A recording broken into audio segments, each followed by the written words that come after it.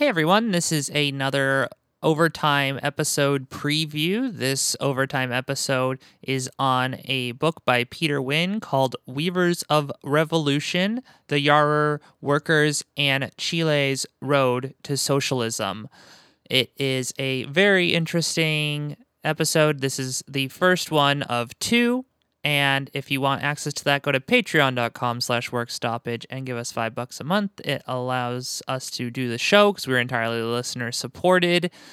And if you can't afford that, go ahead and hop in the Discord and hit up one of the admins, and we would be happy to give you access to our overtime episodes. Thank you again, and solidarity forever.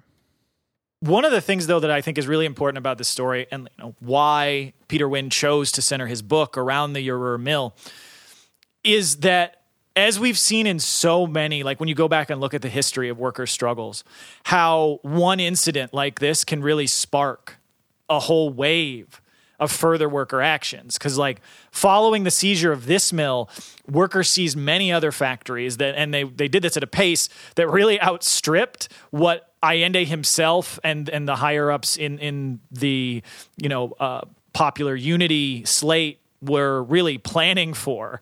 It honestly, I think, less violent, but there are some parallels, I think, to kind of the way that collectivization was rolled out in the USSR, where there was a plan to collectivize all the land, but once it started, the peasants just were like, yeah, hell yeah, fuck these people that have been abusing us and oppressing us for centuries. Like, yes, we agree, we should collectivize the land. And they ran off and did that way faster. I mean, show me one example of a target being seized and suddenly you're going to see a fucking revolution in every corner of America. Well, I mean, in the USSR, it's especially stark because you imagine a bunch of peasants who've never been able to really have anything in their lives. And it's like, okay, yeah, now you own your lord's house and the fields and everything collectively, and they're like, this rocks, do you want to do it again? And the same thing's got to happen. If you've been in a production facility in Chile and you've been working under an incredibly oppressive boss for decades, and then it's like,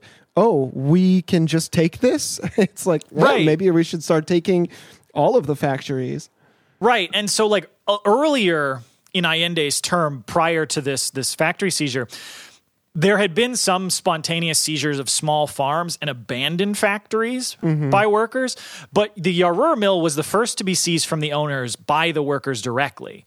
It was the largest cotton mill in the country, founded by one of Chile's richest oligarchs. And so that seizure and then its nationalization really made this a qualitative advance of the Chilean Revolution and brought it something closer to the Soviets and the establishment of dual power in Russia in the early days of the Bolshevik Revolution. And so, a big part of why I want to get into this is because the book, Weavers of Revolution, is a really outstanding history because it combines both that high-level view of how the workers' struggle, played out, all the different forces, what the Chilean bourgeoisie was doing, what the interactions between the different parties involved, but it combines that with in-depth oral histories from the workers themselves on the ground. It provides those granular details of how workers actually built class consciousness in the workplace, how they united the struggle at their mill with that of workers around the country, and how they seized the opportunity to take power when they'd finally built worker unity. So, though we're going to be summarizing the events of the book, I still highly recommend that listeners pick it up. Because it contains so many great details. I could never cover everything that's in there in just a couple hours on the show.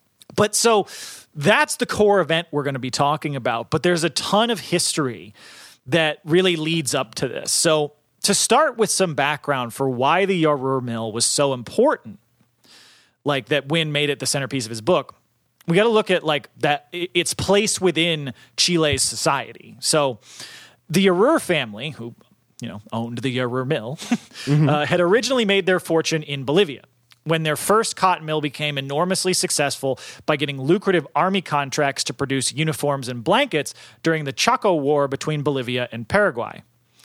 The success of their cotton mill attracted the eyes of the government of Chile, who wanted to develop the country's cotton and textile industries, but there had really not been much in the way of local industrialization and development in those industries. So partially due to the Great Depression, which had devastated Chile's economy due to the collapse of international trade in metals, which, of course, if folks are aware of that broader history of the Chilean Revolution, they know one of the core features of it was the nationalization of the copper mines, because they played such a huge role in the export economy of Chile.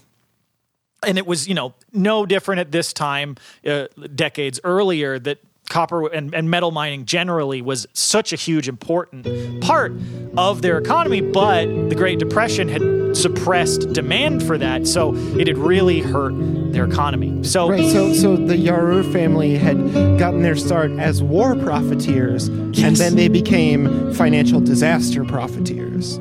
Yes. Wow, we've never seen this before. It's absolutely. I don't even need to tell a coded joke there. That is literally that is capital in a nutshell.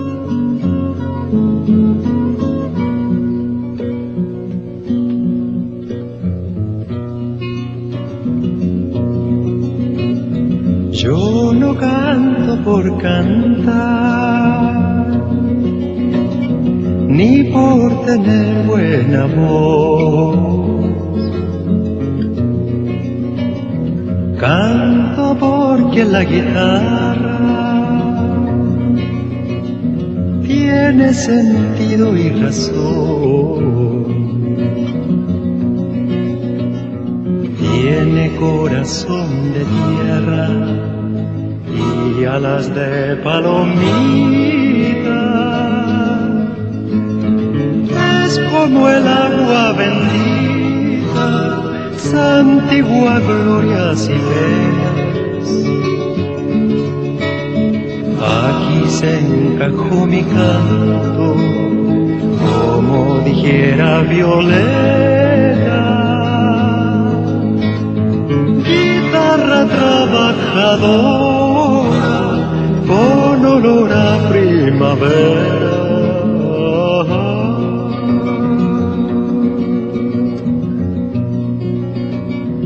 Que no es guitarra de rico,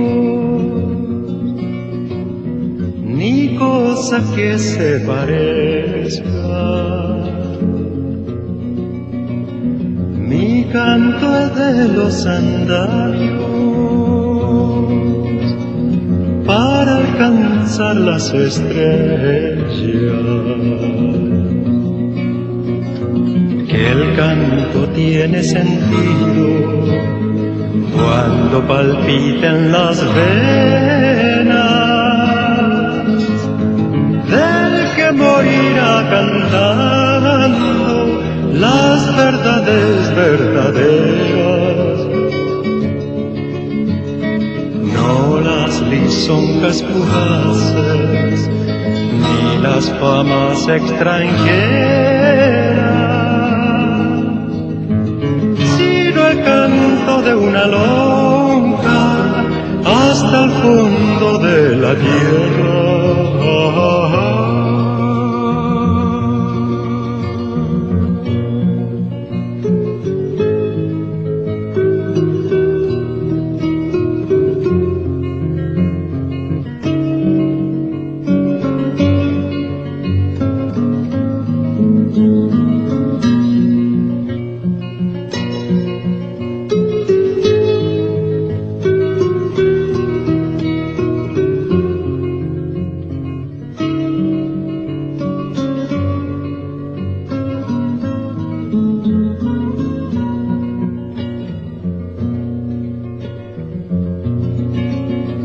Ahí donde llega todo